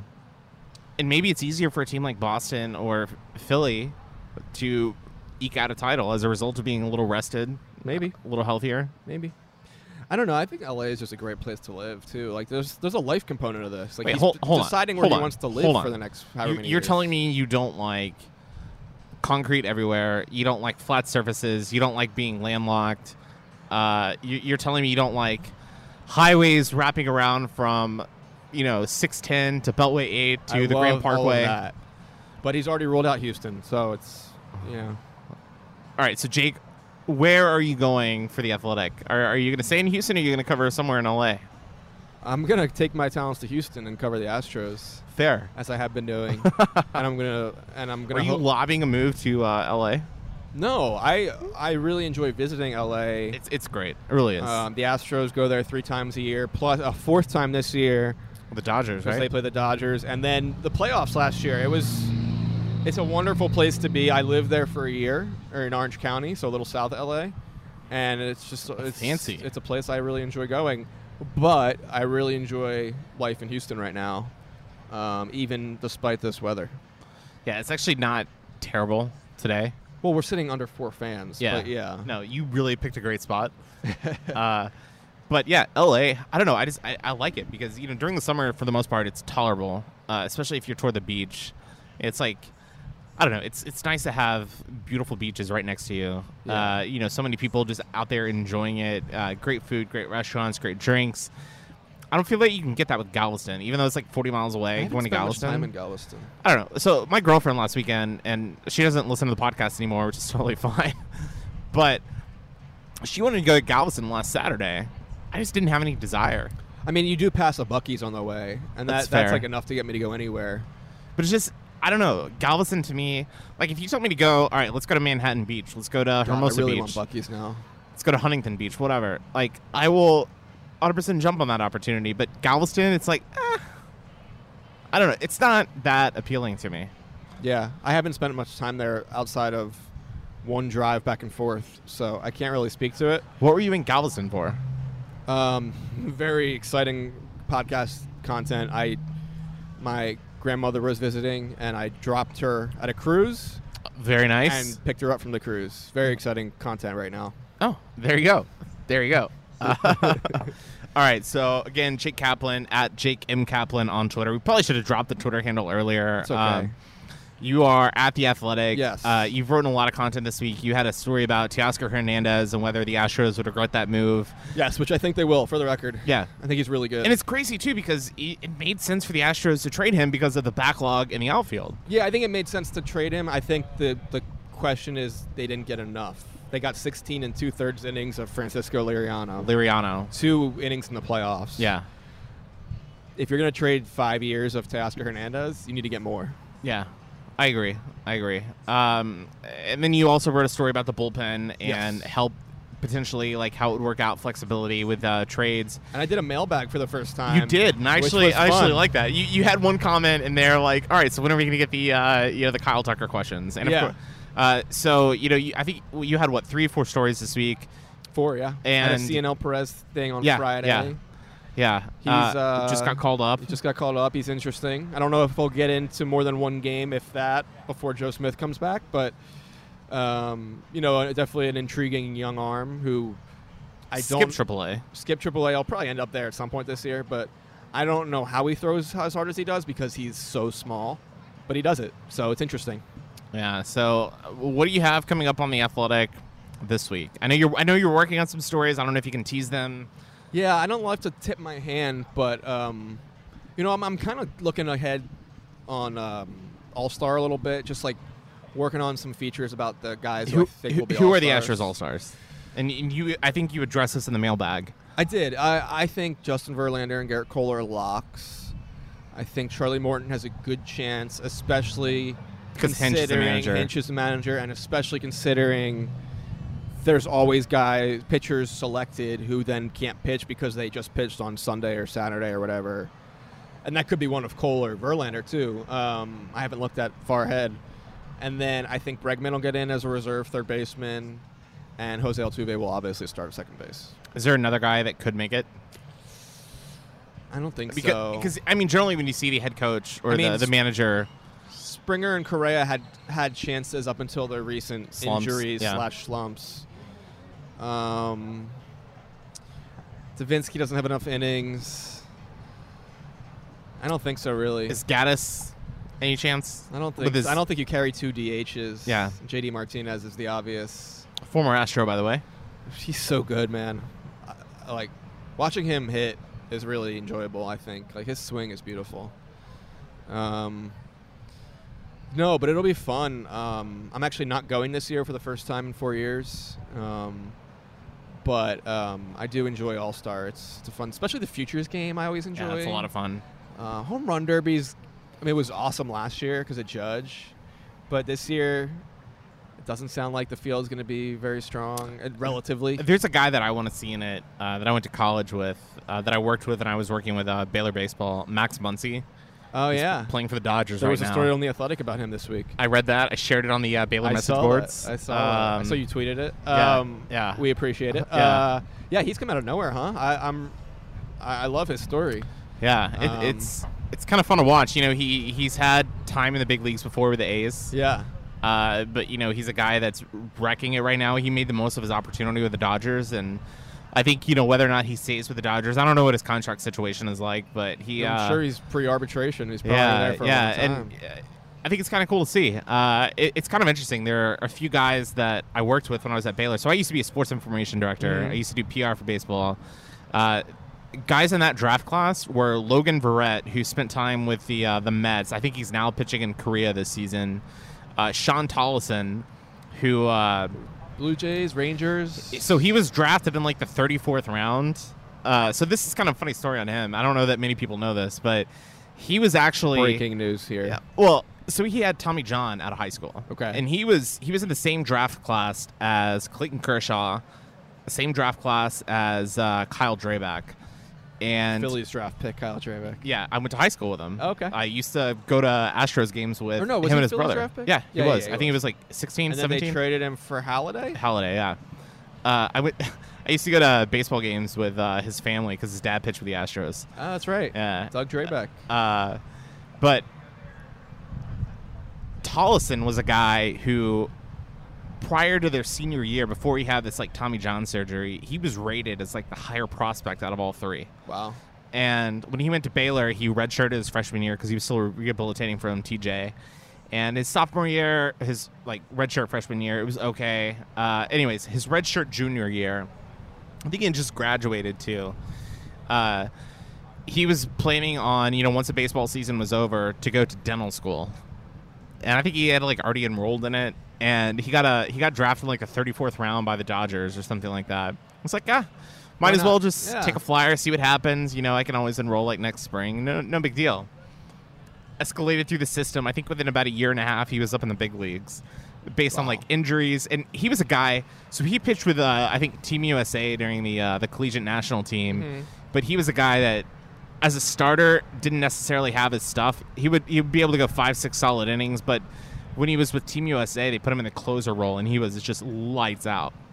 So the Dodgers sort of put him in that same role, played for the Dodgers, I want to say about a season or two, and then got traded or picked up by the Rangers, and then he got like a $30 million like contract from the Rangers or something like that. He got a nice contract from the Rangers. He made a nice life for his family. I think right now he is with the Rays organization. I think he's got some injury issues, but he had like a 4 or 5 year career, and he made the most of it, like getting. Yeah, it's awesome. I love getting some money. 30+ round draft picks. Yeah, it's so great when they make it big, especially as fast as he made it. Yeah, and so it was kind of funny. So my former roommate, who I'm not sure that you met, Andrew Cooley, he played baseball at Baylor.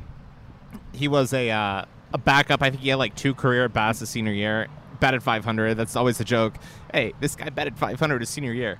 But he was in the same like recruiting class as Tollison, and so when the Rangers were playing the Astros, we ended up getting seats from Sean, and we were sitting with his wife. And then after the game, it was kind of funny. You know, we go down to the the family waiting room outside the visitors' dugout, and he comes out and he's like wearing shorts, polo, like glasses. He's got his like lunch or dinner and everything like that. And we leave like right on Texas Avenue on outside of Minute Maid Park, and there are like fans out there, Astros fan, Rangers fans. We leave the stadium. Nobody even recognizes him. He just looks like a normal dude in his 20s. He's like the Brad Peacock of the yeah. I thought it was awesome. It's like nowhere else would. I mean, if Altuve came out that door, people would be going nuts. Yeah. He comes out of the door with like me, my roommate. That's what you want, right? Yeah. If you're a pro athlete, it was like, awesome. I mentioned Brad Peacock because I had like there was one night leaving the spring training facility where I happened to be walking out at the same time as him out of the complex, and there's fans who wait outside the spring training complex, especially now. And no one said a word to him. Like no one. Like I'm sure some fans know what he looks like, but he just looks like a normal guy. Right.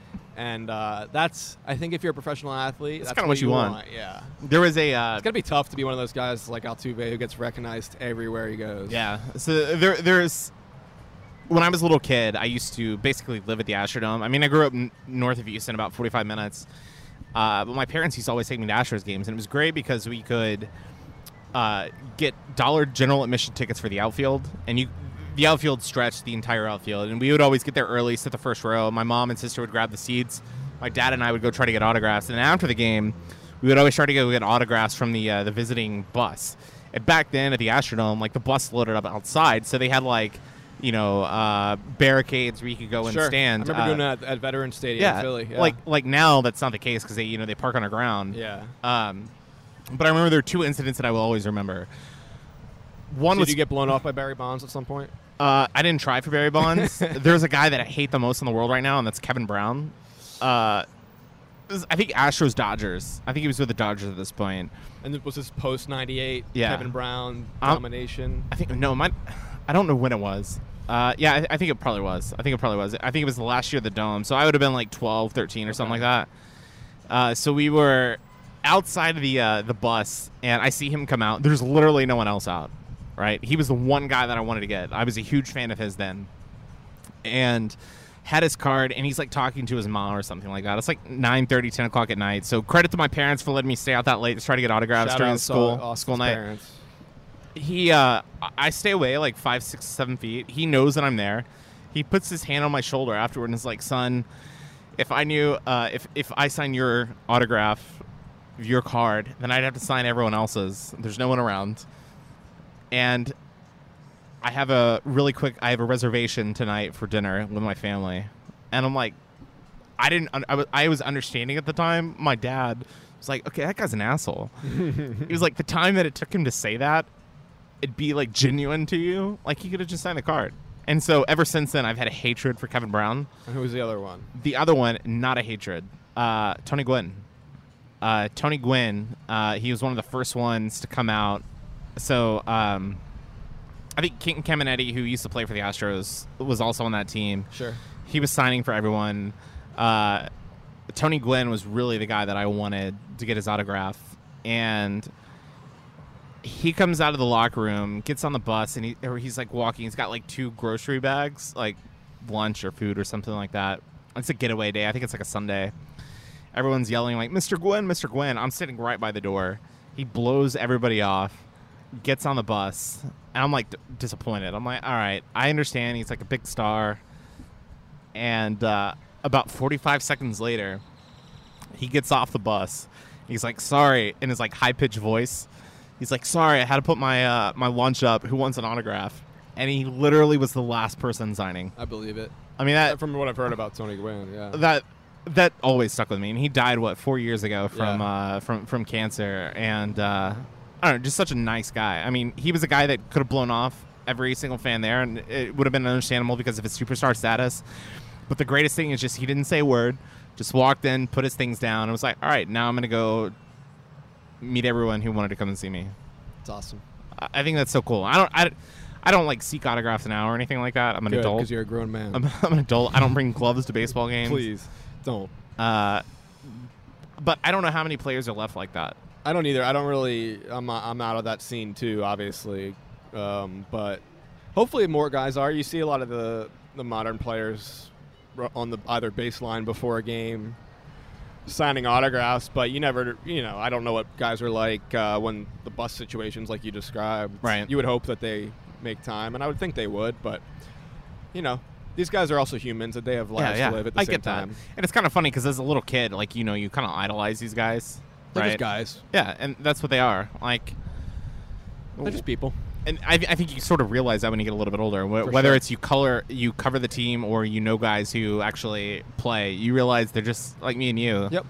Like, they just happen to be a little bit more talented than us. And make a lot more money. Yeah. So, all right. So, All-Star coverage on The Athletic. What else you got coming up? Yeah, I'm just looking ahead to, I'm working on a few more longer-term projects at this moment, and geared toward, getting a few stories in before the All-Star break about some other All-Stars. And then just, we'll see what happens this weekend in the Rays series and in the Arlington series this week. And, there's going to be some stuff that I write that I don't know what it is at this moment, but you'll have to go check it out to see. Like, I didn't know a lot of the stuff that I wrote last week was going to happen until it happened. So you kind of play it by ear and write what you think is interesting for the people. So if our listeners do not subscribe to The Athletic, I really encourage it. Great content. How do they subscribe? How do they keep in touch with you? Just go to theathletic.com, and it's pretty straightforward from there. And if you're not sold on, on getting a subscription right out of the chute, there is a free trial option that a lot of people do. And I would encourage you to do that if you fall in that boat. But it's there, and it's Jake M. Kaplan on Twitter. And if there's something you want to read about that you don't think has been covered, feel free to reach out. My email is also listed on my Twitter account. I'm always happy to take feedback and hear potential story ideas. Well, Jake, always appreciate it. My pleasure. Thanks for having me. This was fun. Thanks for joining me again. And again, follow Jake M. Kaplan on Twitter. And subscribe to The Athletic. Give them your support. Leave comments on the stories as well. Yeah, the comment sections are awesome, aren't they? Yeah, they're so I like civil. I like it. But don't post his full stories on Reddit. That's a pro tip. If you do, Austin will yell at you on Reddit. But Jake, appreciate it, man. Have a good one. You too. Closing time. Great stuff from Jake Kaplan. Again, you can follow his work at Jake M. Kaplan on Twitter. Also, go subscribe to his work over at The Athletic. Great content there, not only from him, but there are a plethora of journalists that cover sports. I think it's probably one of the best websites out there. Great conversation with him on the Astros World Cup. Also, little LeBron in LA and, why it made sense. Even though we recorded before it officially happened, we kind of speculated that was going to be the case, that he would end up in Los Angeles. But, Jeremy, it is July 1st, 2nd. I think we just hit midnight here. I'm not actually sure, but it's 4th of July week. That's barbecue, that's fireworks. How are you celebrating America's birthday? Yeah, I'm celebrating the very awkward July 4th coming in the middle of the Wednesday. week. A Wednesday. Come on. Why does it have to be on hump day? Like Thursday, Friday, perfect, right? Easy 3-4 day weekend right there. You take your Friday off next year. Awesome. Wednesday's the worst. It is the worst. It's also like Christmas and New Year's when they fall in the middle of the week. Oh my gosh. Like, okay, Christmas, at least most people get like Christmas Eve off. Right. New Year's Eve, not many people get off, and it falls on a Wednesday. Was it terrible. Last year that Christmas Eve was on a Saturday? Yeah, Christmas on a Sunday. Isn't that terrible? Yeah. It was awful. Same Anyways, so I am celebrating with my girlfriend and her family. No, hold on, I'm gonna correct you. Fiance, my bad. I'm still trying it on. Yeah, it's kind of weird. Okay, all right. Yeah, I don't have anything to wear on me that reminds me that I'm engaged. Except that Astros ring that you're still. Yeah, that's right. Except the Astros ring. So I'm spending the week with my fiance and her family. They're all coming in, and my brother is bringing his girlfriend. Uh-oh. I haven't met yet. They've been dating for a couple months now. We need a full recap. I know. Her name is also Kara. Okay. Kara Elizabeth, the same first and middle name It's a little weird. That is creepy. So we're going to call her Kara 2, as not to confuse everybody. Well, it's funny because we called. I remember when. So Jeremy and I were in the same fraternity in college. Jeremy's brother pledged our fraternity the year after I got in. So that would have been spring 07. Something like that. Yeah, spring 07, I think is what it would have been. And I remember when he was pledging, I used to call him PAX 2.0. And so now it's funny that there's a Kara 2.0. Right. No, this is not like necessarily. Not saying the upgrade is better. Right, I was about to say, this is not necessarily an upgrade, but it's a second version. Right. I'm really looking forward to meeting her. Going to make sure that she, passed. She checks all the boxes. Where did she go to college? She went to Texas A&M. Okay. That's and we're gonna really need to pray about that. See if see if she's recovered fully. So from when is your brother going to there. start wearing maroon? We'll know it's real. It's funny. He actually he I don't know if any of our listeners have had family members that do this, but he went to A&M briefly after college. That. He audited some courses there for a graduate program and posted Gig'em on his Facebook page, which is like tantamount to professing. It was awful. I was about to say something I would regret. Just caught myself. I'm not going to do that. But he posted something very pro Aggie, and I was very hurt by that. So I think he's always kind of had it in him a little bit. So maybe this is right for him. It's destiny. Yeah, I don't know. So who gets married first, you or him? It's funny. Before Karen and I got engaged, she was making jokes that he was, but no, we're definitely getting married before them. All right. Unless they shotgun it at the courthouse, who knows? It's possible. Yeah, it's possible. It's cheaper. It is cheaper. We thought about traveling around the world with our wedding money, but we're just gonna be boring and have an awesome wedding here. Well, it sounds like fun. Cannot wait for that. We will definitely send out the registry on our social media pages. That's right. I love for our Weekly Brew listeners to buy me wedding gifts, please. Yeah, we will definitely do that. But if you want to follow our work, Weekly Brewcast on Facebook, Twitter, Instagram, YouTube. Also subscribe to weeklybrewcast.com. And Jeremy, happy 4th of July. This will be actually the second time that I've been abroad on the 4th of July. The other was in 2005 when I was in Australia. I will try to find fireworks in Japan. If you hear of an American shooting off fireworks in Shibuya Crossing, cool, man. That'll probably be me. If you got arrested here, I'd probably bail you out, depending on what you did. But I can't bail you out over there. So, all right. Well, yeah, just figure it out. Yeah, figure it, or just don't do anything illegal. You could always do that. Yeah, that works too. But it's been a fun episode, talking everything from a little politics, a little Supreme Court, a little LeBron, a little Astros baseball. Special thanks to Jake Kaplan from The Athletic for stopping by and joining us. And Jeremy, happy 4th of July. Really enjoyed the conversation, and I'll see you when I get back stateside. You're gonna miss me in my American flag onesie. I had it picked out just for you. Happy 4th of July, folks. We'll talk to you next time. You've been listening to The Weekly Brew.